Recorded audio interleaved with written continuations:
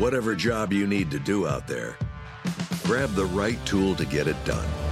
The new F-150 with an available hybrid engine and up to 7.2 kilowatts of Pro Power on board to power things on the go. It's not a tool you'll hang in a tool shed, but you can certainly use it to build one. The new 2024 Ford F-150. Tough this smart can only be called F-150. Available starting early 2024. Optional features, the owner's manual for important operating instructions. At Bet365, we don't do ordinary. We believe that every sport should be epic. Every basket, every game, every point, every play. From the moments that are legendary to the ones that fly under the radar. Whether it's a three-pointer at the buzzer to tie the game or a player that goes 2 for 2 at the foul line. Whatever the sport, whatever the moment. It's never ordinary at Bet365. 21 plus only. Must be present in Virginia. If you or someone you know has a gambling problem and wants help, call 1-800-GAMBLER. Terms and conditions apply. This episode is brought to you by Progressive. Most of you aren't just listening right now, you're multitasking. But what if you could also be saving money by switching to Progressive? Drivers who save by switching save nearly $750 on average, and auto customers qualify for an average of 7 discounts. So multitask right now. Get your quote now at Progressive.com. Progressive Casualty Insurance Company and affiliates national average 12-month savings of $744 by new customers surveyed who saved with Progressive between June 2022 and May 2023. Potential savings will vary. Discounts not available in all states and situations.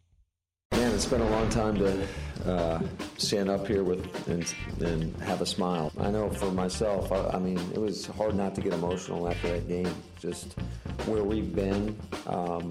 I mean, that's a long stretch, and it felt like forever ago since we've won a game, and just to see the joy when we walked in that locker room was it was pretty special. Matt LaFleur, Packers head coach, getting a much-needed win. They were 3-1. Then the bottom dropped out. They lost 5 in a row, beginning with that game in London where Aaron Rodgers got the thumb injury, and there was talk yesterday about the thumb still bothering him, and the thumb is still bothering him, but they got it done. And you know what? One of the reasons they got it done, Miles, they ran the ball. It sounds boring. Mm-hmm. Oh, it's more exciting to watch Justin Jefferson climb the ladder and make the physics-defying catch, but you set yourself up to throw by having the ability to run. And I saw the numbers last night from ESPN Stats and Information. The percentage of run plays yesterday for the Packers, the highest of any game in which Aaron Rodgers has started. They ran the ball, they ran it well, and that served them well in their effort to pull off the overtime victory over the Cowboys. You know, that game kind of reminded me of something I've heard Matt LaFleur talk about from last year when the Packers played the Kansas City Chiefs. He said he wished he'd run the ball more. And it's just finally like, okay, look, this is how we need to break this down so that we will win. Aaron Rodgers threw the ball 6 times, only 6 times in the entire first half. And that thing was tied at 14 going into halftime. As he ends it with 20 passes. All right, 14 of 20, 224, and 3 touchdowns. That's a really good, efficient day. But what you have is the Packers running for 207 yards. Aaron Jones has 24 carries for 138. That's how they were able to win that game. They stuck with the run game. They were able to pound it right at the Cowboys, who have a darn good defense too, but they were still able to do that. And if that's the way that the Packers are going to win games, it should be the way that they win games, because the fewer times you have Aaron Rodgers throw it, the more times probably you're going to have him be effective, because if you run it that much, that means the defense has to stay keyed up for it. Right? You can't just start thinking, oh, well, it's just Aaron Rodgers out there, so we know we're going to have to cover. And, hey, Aaron Rodgers hasn't been necessarily as accurate as he's been in the past, so we can key in on different things. No. You have to stop the run for all 4 quarters. If that's the way the Packers are going to keep playing, maybe they're finally going to get on this run we've thought that they're going to get on. And the passing that they did, a significant percentage of it was from play action, which is one of the benefits of running the ball well, because they think another run play is coming. As you get gashed, have to have as the you threat. get gassed, And as you think, here comes another one, you overcommit to try to stop it, and that exposes you. And then Aaron Rodgers can do Aaron Rodgers things. But they put too much on him. They expected him to do too much, and now they're finding a groove. And they have to stay in it. They got a short week. Titans coming to town. It's going to be a challenge for Aaron Rodgers to get that thumb ready to go. He typically doesn't practice on Wednesdays. He tried to practice a couple of Wednesdays ago, and he acknowledged it was a mistake. Is he going to be ready to throw and throw it well on Thursday night? Or, was the plan yesterday to run and run and run influenced in large part by we don't want Aaron to throw more than he otherwise would, or as much as he otherwise would, because we have to turn around and play the Titans on Thursday night. This was a 2-game combo, and that's what Aaron Rodgers said last week. We're going to learn a lot about this team the next 2 games, Cowboys and Titans. And we learned a lot yesterday. They dug deep, and they beat a team that was coming off of a bye. And it's always harder to beat a team coming off of a bye because they've had 14 days to get ready for you. Let's hear from Aaron Rodgers on bouncing back after the very disappointing loss in Detroit in Week 9. Last week was definitely a low, rock bottom-ish for sure. Not in the depressive isolationism way, but more disappointment. And I felt like that was the bottom, and it was only up from there. I think a lot of the battles that we face are between I and I, between the person that can go out there and dominate and knows that they can, and the little voice in your head that tries to knock you off of that confident perch you're on. So I'm happy that I knocked that voice back into hell and had a good performance today. Was down last week. He was asked a question about how they turned it around after losing to a team like the Lions, and he was quiet for 13 seconds, head down, 13 seconds before he responded. And it was just some of the same old cliches. Whatever. I don't even remember what he said. It was just so basic and non-insightful, but he didn't know what to do. He was out of carrots. He was out of sticks. He had nothing he could do to try to get this team to get going, and now they've gotten going. And the best news, beyond the fact that Aaron Jones had 138 rushing yards, including a touchdown punctuated by an homage to Marshawn Lynch, for which he'll likely be fined. Christian Watson, 3 touchdowns. I saw that play live to Watson, and that kind of reminded me of the one that he dropped. First play from scrimmage against the Vikings after the Vikings had scored a touchdown to go up Week 1. Watson ends up with 3 of them yesterday. First rookie receiver to score 3 touchdowns against the Cowboys since Randy Moss Thanksgiving of 1998. Well, he almost had 4. I mean, if he doesn't stop running on that one go route, because Aaron Rodgers lays the ball out there for him, he might have had a 4th one. And he was able to respond from that really well. But, I mean, this is now, I think, you're seeing Aaron Rodgers get trust in Christian Watson. And it's kind of a shame that it's taken this long into the season for us to see that. Well, or for him to do it. I mean, well, when you don't show up for the offseason program, when you don't gather. Well, I want to be the butthole in this one because I've been it all year. When you don't show up for the offseason program, even though they're paying you $50 million a year, when you don't gather your receivers and pay for their plane fare and put them up at a mansion somewhere wherever Aaron Rodgers lives in the offseason. When you don't do that and bring everybody together and get everybody comfortable, and they're all freaked out by you. You show up at training camp did he show up with the Arthur Shelby haircut at training camp, right? And then they're all in awe of the guy. They haven't had a chance to get comfortable. It takes time to get comfortable, and now they're finally starting to get comfortable. Sorry, I wanted to be the one. I'm trying to protect you.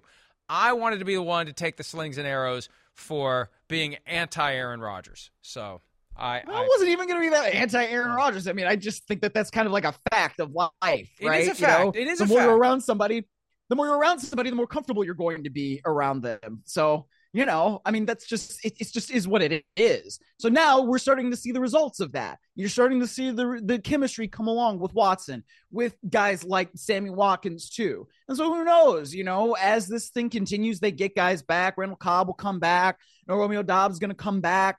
We'll see if this thing can keep going. But look, this is more or less what we thought we would see after they played the Bills a couple weeks ago, right? where it was like, oh, they're running the ball. Maybe they found something. They didn't necessarily find it last week against Detroit, division rival, but you play Dallas and you have that kind of game and you go into overtime and you win, and maybe actually they have found something this time. The overtime period had a mini controversy because the Cowboys were facing 4th and 3. I know we need to move on to the next game, but this is important to address the decision to and by the way, the Cowboys blew a 14-point lead heading into the fourth quarter for the first time in franchise history. Ouch. That's wild. And what were we saying last week? That Mike wild. McCarthy's safe. Mike McCarthy doesn't have anything to worry about. Oops, after yesterday, Sean Payton. Sean Payton, keep your phone on and keep it charged, Sean. You never know when that call is going to come. But McCarthy decided to go for it on 4th and 3 in overtime. They were in a spot where it would have been a longish field goal. Well, it would have been about 50 yards to go up 3, and then the Packers have the ball. So they decided to go for it, and Mike McCarthy spiked the headset. Here he is after the game explaining the decision to go for it on 4th and 3 in overtime. We were right on the line. Going north was the wind. Obviously we wanted to toss. They took the win. So, we were right on the line for the field goal. And, hey, to be honest with you, I felt we needed to go for it. I called it on second down, especially the way the game was going. It was, big play, penalty, big play, penalty, big play, penalty. So, our thing was just keep playing. We had good calls, so I'm fine with the decision. Obviously, I know we didn't convert, but, 4th and 3, just didn't convert. Hey, pro tip, by the way, Miles. This is something I learned at about your age, and I'm going to go ahead and waste some time and say this because it's very important. People use that phrase all the time, to be honest. The better phrase is to be candid, because when you say to be honest, you're subtly implying that at other times you're just not. You're just not being honest. To be candid, I think, is what you mean. But I'm telling you, it's subtle, but it's important. Anyway. That's my big picture observation from that. And to be honest and candid, Mike McCarthy, who was very safe a week ago, I saw that eye roll. I got a little is it peripheral if you can see what's going on below? It's not really peripheral. I don't know what it is. But I could see it. I saw it, to be honest. We got more games to talk about. And candid. I know. Yeah. Everybody was saying last week, Mike McCarthy's definitely safe. He's definitely safe. It's like, you're going to find out one game at a time. And you don't know what Jerry Jones is going to do. Or when he rolls out of bed the day after the season ends in a disappointing fashion because of some coaching blunder that Mike McCarthy may make in the playoffs, like last year with that draw play that they called that they didn't properly execute. You never know what's going to happen, and Sean Payton's going to be there. He's going to be there. And this is your last chance to ever hire him if you're Jerry Jones, because it's not going to come back around in a few years. He's going to go somewhere, and he's going to stay there. All right, we're going to go to Germany, where the Tampa Bay Buccaneers got the day started with a win over the Seattle Seahawks, final score of 21-16. It didn't feel that close, and this is another example of what happens when you can run the ball. The Buccaneers had not run the ball effectively since their Week 1 win, 19-3 over the Dallas Cowboys. They got it going. And you know what? Maybe it was enough of an affront to Leonard Fournette to not be the starter of the game. Rachaad White, the rookie, got the start. Now, he didn't do much in the first drive. Fournette was back on the field, or on the field, as the case may be, for the second drive of the game. But White and Fournette combined for 162 rushing yards. Fournette has a hip injury, left the game in the fourth quarter, but this is exactly what the Buccaneers need. Run the ball to allow Tom Brady to do Tom Brady things. Yeah, and look, this is kind of what we were talking about last week, right? Is this the start of Tom Brady really getting it going with the Tampa Bay Buccaneers? Because that division is dog water in the NFC South. So all they got to do is just kind of stack some wins together. Maybe they'll be 9-8, maybe they'll be 10-7, maybe they'll be 7-10. But that's the best team in that division. And I think we finally started to see kind of some of that, dynamism that we've been missing from the Buccaneers offense and from Tom Brady. Just some more of that fluidity that we have not really seen throughout the course of the year so far. And, if it got going last week with the Rams collapsing in the last minute, then, so be it. Now they are on a 2-game winning streak. They're at 500. Everything is right there in front of them for the Buccaneers. So if it took a little bit longer for 45-year-old Tom Brady to get it going, then we're going to see over the rest of the second half of this season what the Buccaneers can actually turn into. Brady is now won games in 4 different countries, the United States, England, Mexico, and Germany. First ever regular season game in Germany, and it had that Super Bowl vibe. I mean, that's one of the reasons why I thought the Buccaneers would win. Brady is going to feel very much at home in a moment. Pete Carroll was calling it like a college bowl game, and I get, but it's bigger than the normal game, bigger than the normal stakes, more exciting, more of a buzz in the air. And, you go to stadiums, you can sense whether it's a run-of-the-mill basic game or something special. And it was something special. They had 3 million ticket requests, for crying out loud, for that game. The German fans were going bonkos for Tom Brady and the Tampa Bay Buccaneers, and I think that provided the lift. However, though, all that moment, I thought it was going to swing. Now, there was a lot of talk over the weekend about the quality of fields. The European grass pitches are not ideal for football. It reminded me of the Dolphins-Giants game from 2007, the first regular season game ever played at Wembley on grass. And the pitch was slick because that grass is built for 175-pound soccer players, not 250-pound football players who are applying different forces, and things are coming out from under their hips and they're flipping and slipping. And do we have the Fournette interception on the they tried to set it up earlier, and they made the comment, Tom Brady, Leonard Fournette's taking a snap, and Tom Brady's just standing there. Well, they tried to throw it to him, and it didn't work. And, look, he's still got that Tin Man without oil vibe. And he slips and falls, and then he trips Tariq Woolen. But, he found a way to make that play look even more ungainly than in Super Bowl 52, I think it was, when he dropped the throw. Remember that one? I don't know what's worse, dropping the throw or falling down before you even get a chance to drop the throw. Look, I mean, when they ran the first play where Tom Brady was standing off to the side, my thought was the dumbest thing would be to try and run something off of that where they actually throw it to Tom Brady. Don't do that. Don't do that. I'm serious. Todd Bowles should have taken that thing as soon as he saw it off the play sheet. Do not throw it to your 45-year-old quarterback. Byron Leftwich, I expect better from you. And Tom Brady, I expect better from you too. Tell him don't throw it to me. You got to, at a certain point, you got to know when to hold them, know when to fold them. All right? We fold that play. Take that play out of the playbook. Never run it again. Yeah, the rest of that lyric is know when to hold him, know when to fold him, know walk away, and know when to run. He can't run. That's the problem. He cannot run, even when he's running. I say this all the time. I've been saying it for years. First of all, it looks like he's a guy whose skis went down the hill and he's running down with his ski boots on trying to catch the skis. Or it looks like an NFL Films John Facenda slow motion, but there's no slow motion. That's just how he moves. I don't know what they were trying to prove there, and it was just not a good look. And I thought, man, maybe something is going to – maybe this is the spark for the Seahawks, but they weren't able to get it done.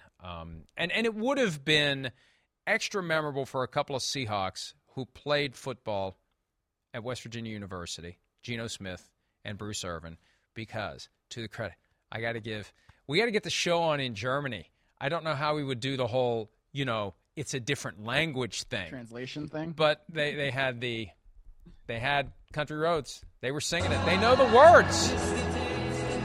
There it is. It was pretty incredible. Unbelievable. Did you feel now I will say this. I will say this. Turnabout is fair play. I still remember the words to 99 Luft Balloons from 1984. Are you familiar with 99 Luft Balloons? Yeah. 99. Give me a music question. I got it. I know the music stuff. Right. The movie stuff I don't got, but the music stuff I do. Yeah. So, I did 99 Luft Balloons. Very good. Unfortunately, the whole message of 99 Luft Balloons has become very relevant again this year, but let's forget about that. We got more football to discuss when we return. Superlatives for Week 10. More PFT Live right after this. At Bet365, we don't do ordinary. We believe that every sport should be epic. Every basket, every game, every point, every play. From the moments that are legendary to the ones that fly under the radar. Whether it's a three-pointer at the buzzer to tie the game or a player that goes 2 for 2 at the foul line. Whatever the sport, whatever the moment. It's never ordinary at Bet365. 21 plus only. Must be present in Virginia. If you or someone you know has a gambling problem and wants help, call 1-800-GAMBLER. Terms and conditions apply.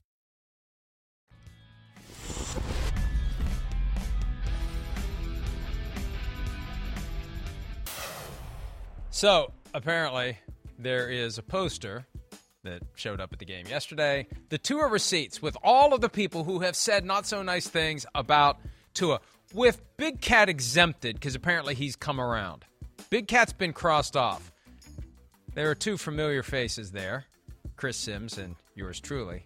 We are on the Tua receipts. Subtotal tip amount due. That would be one hell of a dinner party, I will say that. But I don't know that I want to get off that. I'm going to stay on there until he makes a big throw in a big spot. Now, Coach Garrett did point out that at Alabama, when he replaced Jalen Hurts, he made a pretty big throw in a pretty big spot. But I want to see a big throw in a big spot in an NFL game, in a playoff game, season on the line, 20-yard out, a Jimmy G throw. I want to see a Jimmy G throw that actually works, not a reminder that there's a limit on what the guy can do. I want to see Tua punch through that limit. I want to see him do something more than what this offense that's been constructed specifically for him allows him to do and calls upon him to do. And maybe he won't have to. Maybe they'll keep winning games exactly the way they are, and there'll never be a moment where, he's got to do what we saw Kirk Cousins do. And frankly, I wouldn't have thought Kirk Cousins could have done it. So there's always an opportunity for somebody to make a big throw in a big spot when you believe that they can. Anyway, it's superlatives time, and I'm taking your time because you want to give Tua some praise. So I'll shut up. Oh, well, I was going to say, the Tua stands can be mad at you, but they should be happy with me because my first superlative this week is Super Tua. Because he was great yesterday against, we'll call them my Cleveland Browns. Because, look, that Browns defense is bad. They went through the Browns defense like poo through a goose, and they had 195 yards rushing. But talking about another strong game, all right, 25-32, 285 yards, 3 touchdowns, spread the ball around effectively. Tyreek Hill didn't have 100 yards. Jalen Waddle didn't have 100 yards, but they were still really, really effective. He's now thrown for 10 touchdowns and no interceptions since returning from the concussion in week 7. Each of the last 3 games, he's had at least 285 yards and 3 touchdowns. All right, so he's been really good. All right, Mike, and you can say, "Oh, do it in the playoffs. Do it in the playoffs." Nah, I'm just wearing a Vikings jersey over here because that's the kind of guy I am, and it was the game of the century yesterday. But Tua Tagovailoa is still playing really good football, and I am ready to acknowledge that. Hey, I'm not Cajun, first of all. I'm trying to figure out your voices. You've got that kind of mocking voice that you use that reminds me of when Michael Scott made fun of Dwight Schrute for being a nerd in the basketball episode of The Office. But I don't know what that one was. That's a new one you're breaking out for me. It does sound Cajun. That was a new one. It does sound Cajun. I'm not Cajun. It was a little Coach O in there. Yeah, I guess it was. Yeah. But look, Tua is doing exactly what the offense calls upon him to do, and this is why Mike McDaniel is a candidate for Coach of the Year. See, this is what makes it harder for Nathaniel Hackett and Josh McDaniels to stay employed. You've got guys who are showing that they know what they're doing. O'Connell, McDaniel, not McDaniels, not Hackett. Makes it very hard, very hard. Why can't I have one of those guys? Why can't I remember when Andy Reid, his first year with the Chiefs, after he got fired by the Eagles, said Andy Reid's going to get a lot of coaches fired because owners are going to think, I just go pluck a guy, I just bring a new guy in and everything's going to be fine. This could get some guys fired, both who currently have jobs and in the future, if you can go out and find yourself a Kevin O'Connell or a Mike McDaniel who can do what their respective teams are doing. My first and only one, because we've talked too much about the Vikings-Bills games, Sims likes to say rubbing is racing. That's his justification for stuff happens on the field and you shouldn't always throw a flag. I say running ain't winning for the Bears.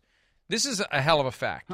The Bears are the first team in league history, according to NFL research, with 5 straight games of 225 or more rushing yards. The problem is they're 1-4 in those games.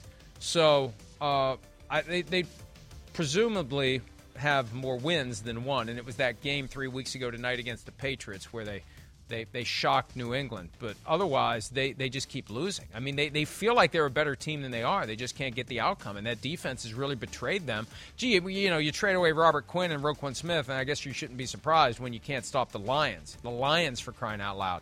But Justin Fields is phenomenal, that run, but it came right after an ugly pick 6. So Fields has a chance to be a superstar, but they've got some things they got to iron out in Chicago, and they're going to have the money in the draft picks this offseason to build the team around him. There's reason for hope in Chicago because Fields potentially is the best guy from that 2021 quarterback class. Yeah, and the other guy that was the number 1 overall pick of that class is in the game that I'm about to talk about, and that's Kansas City Chiefs versus the Jacksonville Jaguars, where we got Tony. Because Kadarius Toney, I mean, it looks like he's going to feel good there in Kansas City. Fits in just fine. Really displayed his talent. As everybody's saying, let's get down with 90 yards from scrimmage and a touchdown and 6 touches. I mean, some might say that it was like the Jags defense was saying, get whatever you want, especially on that touchdown where the nearest defender was 20 yards away from him, which is basically like they were in Kansas. Right? I mean, this is ridiculous. How in the world does Tony get that wide open? Patrick Mahomes actually said after the game that he was yelling, hey, at him because he was that far open. So, I mean, look, Mahomes has been great, but when you add somebody like Tony to that offense and you're able to get things going with him when Mecole Hardman's out, Juju Smith-Schuster has to exit the game, Tony steps up, and this might be a game that he will remember with an entry in his diary. By the way, Tony. None of them spelled it like Tony. It was T-O-N-Y, T-O-N-I, and T-O-N-E, all with exclamation points. There was no T-O-N-E-Y. So maybe they could add a fourth Tony to the mix if they would get back together. They broke up in 1997, however, so that's probably not happening. The thing on Juju Smith-Schuster, I still don't understand why that wasn't a flag for that hit that he took. Vicious. Which we'll talk about more later in the show. We're going to talk about that coming up later in the show. So anyway, if I see, they rejected my suggested rundown for the program. Segment 1, Vikings-Bills. Segment 2, Vikings-Bills. Segment 3. You just didn't check what the rest of the show was supposed to be. I'm working off of my suggested outline. More PFT Live right after this.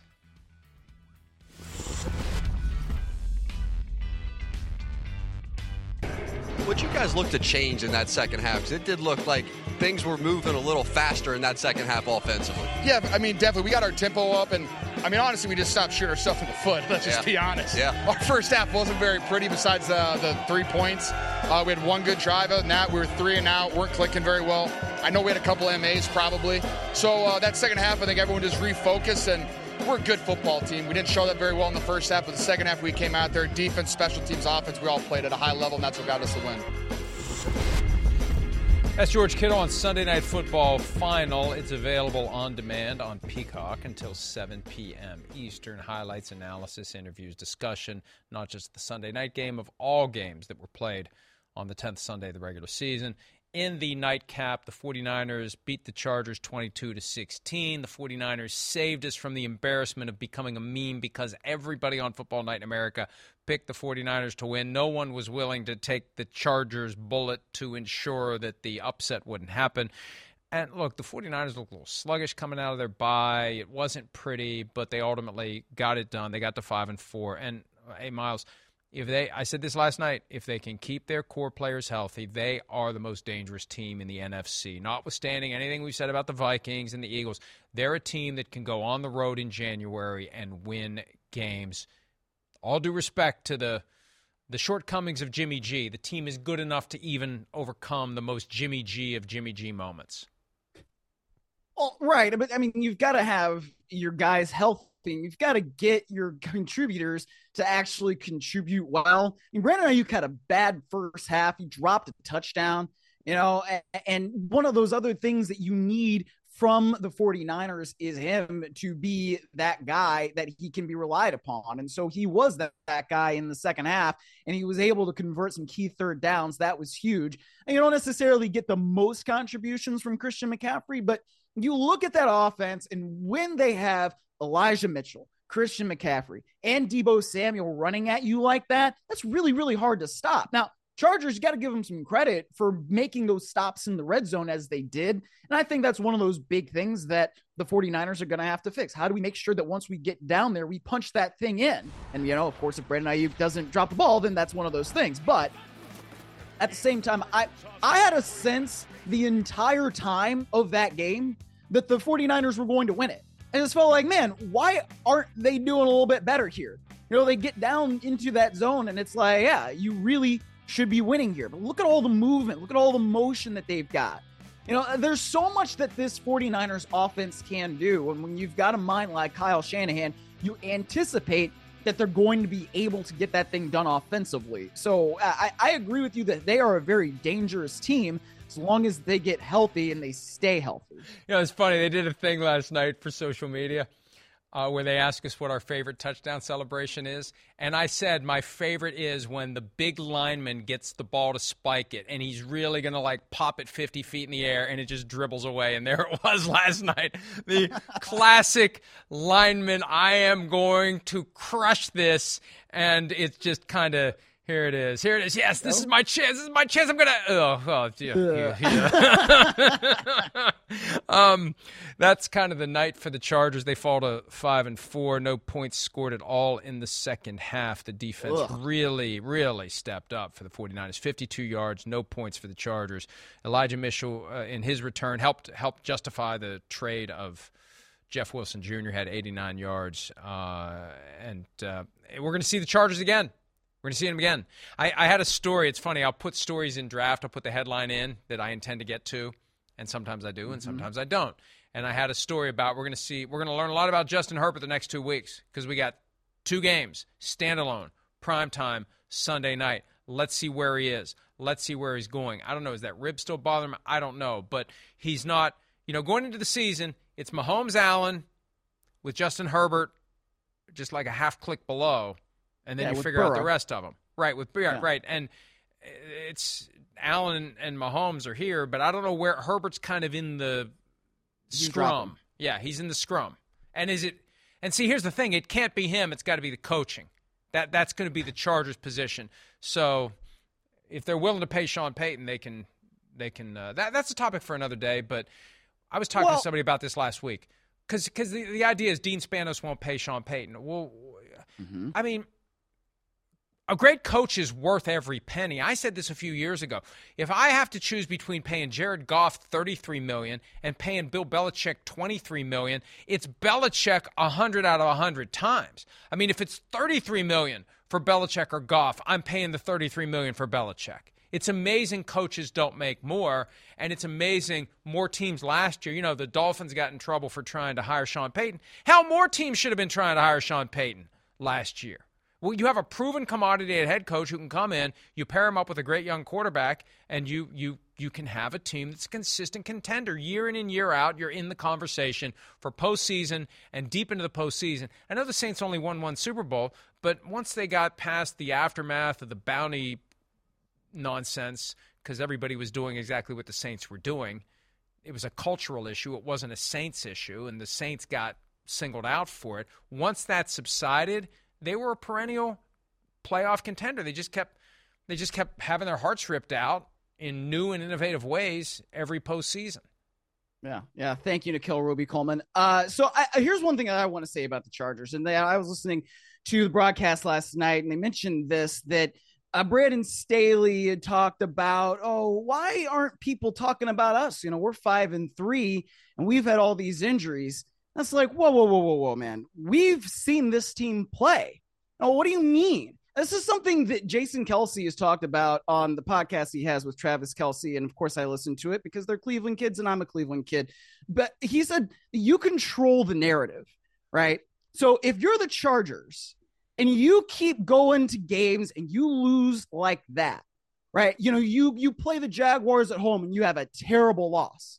You should have lost to the Browns because you had a terrible coaching decision. And you could have lost to the Broncos on that god-awful Monday night game.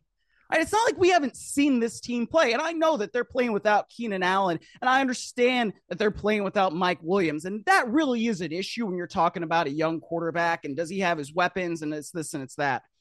But we're watching the Chargers play, and they're not playing well enough. You're watching the Chargers play, and they're trying to substitute when the 49ers offense is getting down toward the goal line and they're not substituting. You can't put in your goal line package there. It's day one stuff. If the offense doesn't substitute, you can't substitute. So it's like, well, why aren't they talking about us? Well, because you're not winning games in critical situations or making the plays in critical situations or making the critical coaching decisions that really elevate you to play winning football. So that stuff, it kind of grates me. Oh, why aren't they talking about us? Yeah. Go win games. Yeah. Go win games, and we'll talk about you more positively. Yeah, win games in impressive fashion. Don't win games despite all of your best or worst efforts to sabotage your own interests. You've got to be a more impressive overall operation. And look, to use the very timely reference that I always employ with the Chargers, Rosanna, it's always something. With them, it's always really something. Is. And it's going to be a new coach if they don't watch it here for the balance of They're the season. still 5-4. I know we're supposed to break. I know we're supposed to break, but look, the show ends at 9 o'clock either way, so we can do whatever we want, frankly. I know that. And I shouldn't be saying that while I'm actually here. There's probably a more prudent comment for when I'm 500 miles away, Miles. But the Dre Greenlaw ejection, I just want to comment on this because there was a pool report last night. Walt Anderson earned his paycheck yesterday. There were multiple pool reports from Walt Anderson. But this play, at the time, like when I saw this, okay, like what's the foul here? And if it was a running back, would there even have been a conversation about a foul, much less an ejection? That's what made it even more amazing. Anderson explained that this was a flagrant violation of the rule against lowering the helmet and initiating contact. And that would be fine if they threw that flag every time someone does that. That happens all game long. And one thing I learned back in August, apparently they fine a lot of guys for this that we don't know about because they only tell us the fines when you – it's such a stupid – we have to ask, did you fine Jalen Ramsey for taking his helmet off? No, we didn't. Okay. Did you fine – so we don't even – it's like we're going to study film and look at every instance where it looks like somebody may have lowered their helmet to initiate contact and it wasn't flagged. Did you fine him for that? Apparently they do. So I think what made it so jarring was you never, or at least rarely, have that flag even thrown, to have someone ejected for it. When you look at it and say, what could Dre Greenlaw have done differently in that moment when a 6'5" quarterback decides he's not going to slide, he's going to fall forward like a running back does? What is Dre Greenlaw supposed to do there? Right. To me, it looks like a football play, you know? He said that, I saw the pool report, it said, well, the quarterback was down. At what point was the quarterback down before he initiates contact? Yeah, I mean, the knee's down there as he is. A split second. A nanosecond. The player is down when you've already committed. See, that's the problem with these rules. And what happens is, and for more you can buy Playmakers, which gets behind the scenes as to what really happened with this lowering the helmet rule. This wasn't a football rule. This was a PR/safety/legal rule that was crafted by the two Jeffs. Jeff Miller, who's in charge of PR and safety, which is probably not the best. I'd say it's kind of dawned on me before. You're in charge of health and safety and PR. May want to have two separate silos there in any organization. And you got the chief lawyer. They came together and they crafted this rule back in 2018, rammed it through without any of the football people having any say. It created chaos in the preseason that year. And so it's just kind of there, and it just randomly gets seized upon in a moment like last night. That's why I have a problem with it. It's not practical. It ignores the realities of football. And it's this catch-all flag we can throw whenever there's an outcome that just looks too football, too dangerous. Sure. We got to do something. What are we going to do here? Well, let's just say he was lowering his helmet. They're telling me to break. And since I'm not 500 miles away, I probably should listen. We got more. The Jeff Saturday coaching debut. We'll talk about that when PFT Live continues right after this. We all getting balls. Everybody's getting a game ball, man, because we all put it in. Everybody gets a game ball, and my favorite thing about football, Victory Monday. We'll see y'all later. Jeff Saturday, getting it done on Sunday. Wow, that was something. Because, look, the fact that they won does not change how crazy and zany and upside down last Monday it was. We had to reconvene an emergency episode of PFTPM to try to figure out what Jim Irsay was doing, and we concluded by saying, is there actually a chance he's going to go outside the organization and hire an interim coach? Because at the time we didn't know, and he did.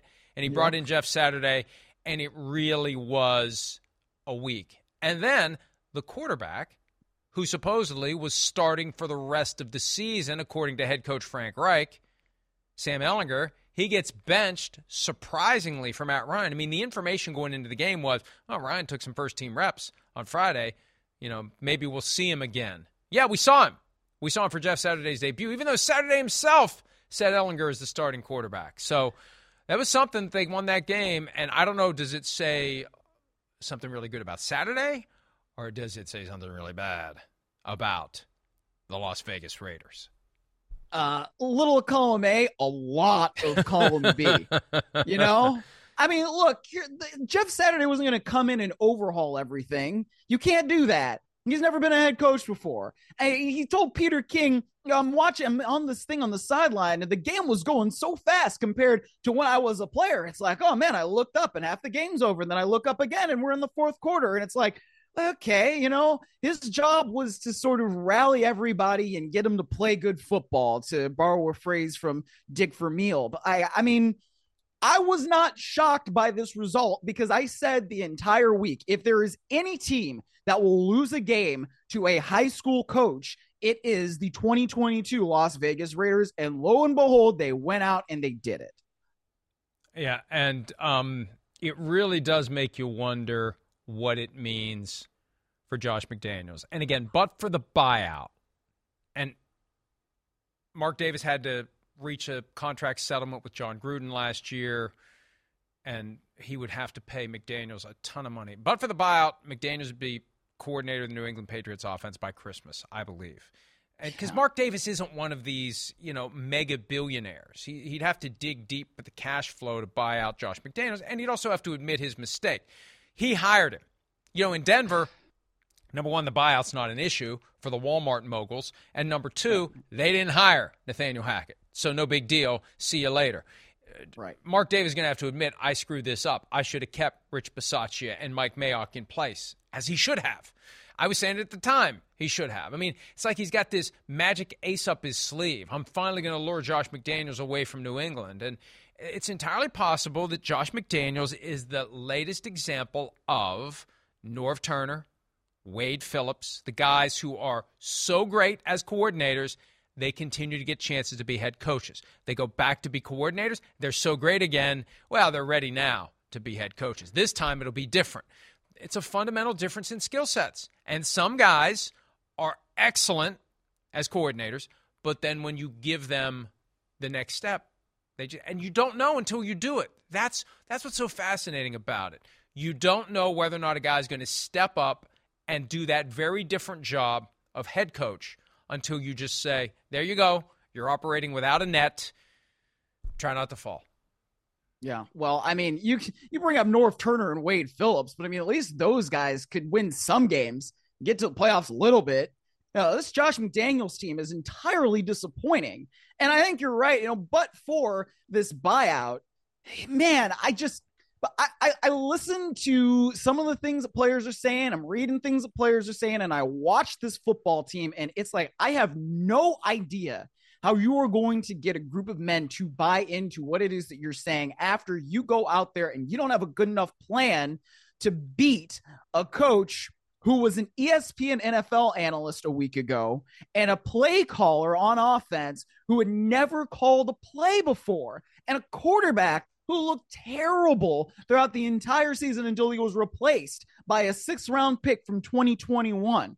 They allowed a 39-yard run to Matt Ryan yesterday. 39 yards. His career longest run was 20 yards. I mean, come on, man. I don't know what's going on there, but I have a hard time thinking, how in the world is this going to get better? The guy calling plays for the Colts 3 years ago was picking up Frank Reich's dry cleaning. He was the assistant to the head coach. I mean, Sims was saying that last week. I didn't know what the assistant to the head coach did. Sims does. Goes out and gets coffee, picks up dry cleaning, whatever the head coach needs, because the head coach is fully committed to coaching the team. So there's a lot of other stuff the coach needs, and the assistant to the head coach goes and does all that stuff that the coach doesn't have time to do, which makes sense. But that's what he was doing 3 years ago. Credit to Parks Frazier for getting it done. No credit to the Raiders. And, let's go ahead and we got time.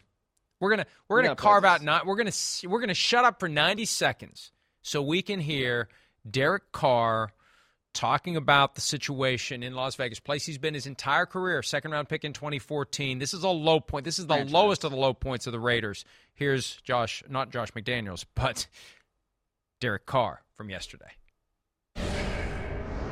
No, I love Josh. I love the Carr. I love our coaches. They've had nothing but success, way more success than I've ever had, and, I'm sorry.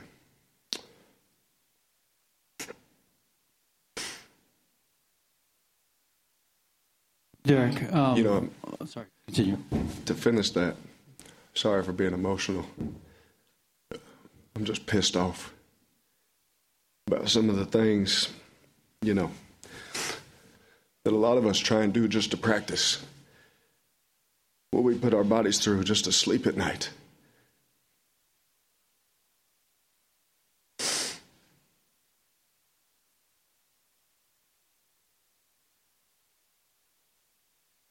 And for that to be the result of all that effort pisses me off.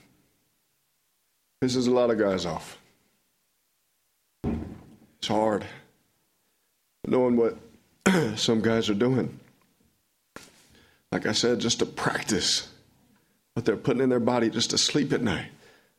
Like just so we can be there for each other. And I wish everybody in that room felt the same way about this place.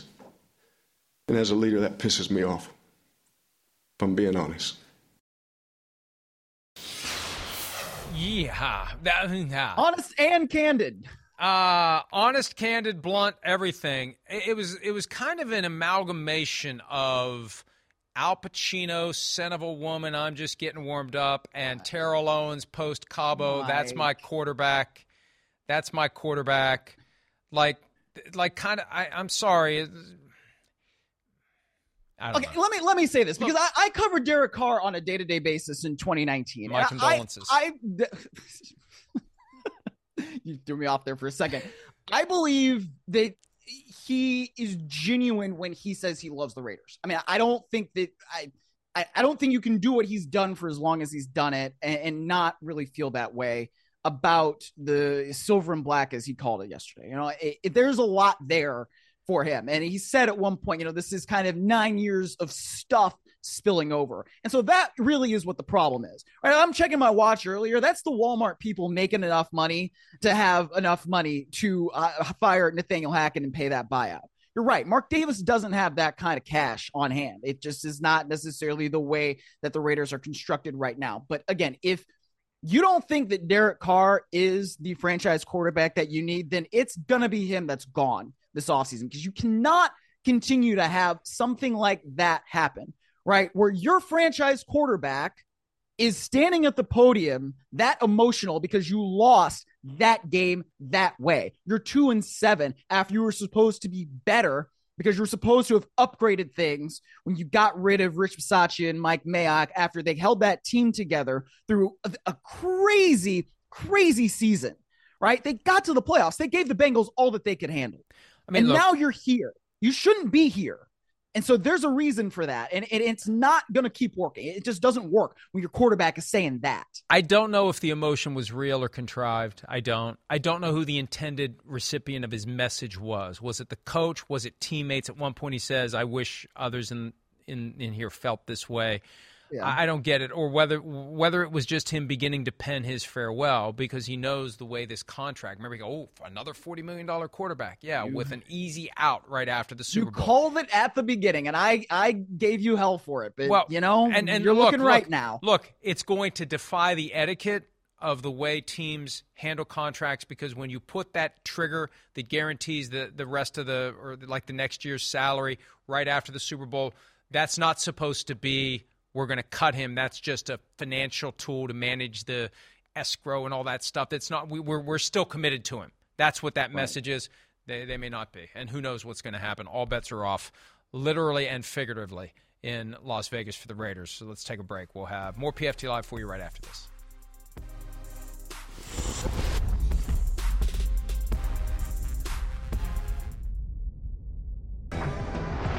Cooper Kupp injured an ankle 2 weeks ago in the loss to the 49ers. Injured it again, the same ankle, fourth quarter of yesterday's loss to the Cardinals.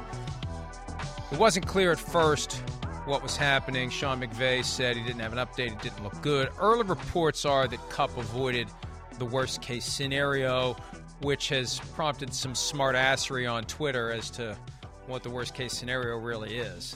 I'm not going to reduce myself to the level that I've already dropped to in our text chain. I don't know what worst-case scenario is for an ankle injury. I don't know. The Rams season is already in worst-case scenario, so it doesn't really matter. Yeah, unfortunately. But regardless, the Rams have, you had the Rams, the Packers, and the Bucs a couple of weeks ago. They're all kind of in this, is one of them going to rise up? Is one of them going to sink? And now two of them, the Bucs have won 2 in a row, the Packers get a win, and the Rams just keep sinking. Yeah, the Rams season is effectively over. I mean, they had no shot yesterday with John Wolford at quarterback, which is unfortunate. But the Rams, the problem is team construction. You don't have a backup quarterback that can win you at least one game. That's a problem. I really thought we'd see a lot more Bryce Perkins. I mean, I don't know why. I don't know. I mean, John Wolford runs the offense. Is that why he's there? He does everything that's asked of him. I don't know. But you're right. He's not a guy who should be playing in an NFL game. All due respect. Congratulations on your accomplishments. I mean, I don't want to be an ass here, but it's pass-fail. And for Wolford, it's fail. That's the conclusion I came to yesterday. Yeah. Juju Smith-Schuster, I started to mention this earlier because I hadn't looked at the official rundown. I was relying on my rundown. But Juju Smith-Schuster suffered a concussion with a vicious hit. They threw the flag. They picked it up. They had a pool report where they said they didn't think it was helmet to helmet. They thought it was shoulder to shoulder. Well, he got concussed.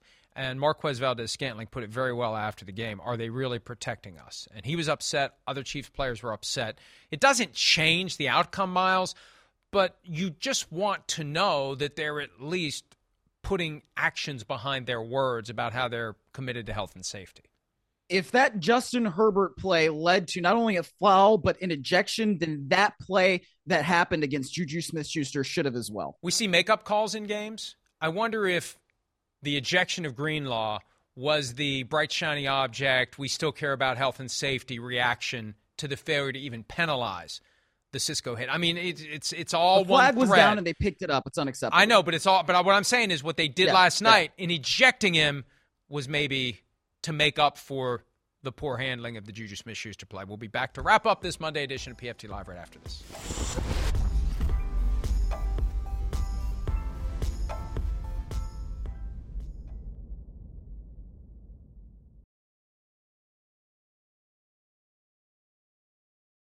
An 11-day break. They played Thursday of Week 9. It is Monday of Week 10. They welcome the Commanders to town. The Eagles are 8-0, and they got a little pressure on them to hold that 1 seed. The Vikings are creeping up on them. Not that they really have to worry, especially tonight, Miles. Do the Commanders have any chance at all tonight? Any chance? Yeah, they have a chance because it's a division rival. Division rivals pretty well. That's true. That's true. Good point. And it's not like Carson Wentz is coming back into the link, so that also changes things a little bit. But I picked the Eagles tonight. Will they still boo Carson Wentz even if he's not in uniform? I bet they will. Another reason to tune in tonight and tune in tomorrow for PFT Live. Thanks for some of your time. Have a great day.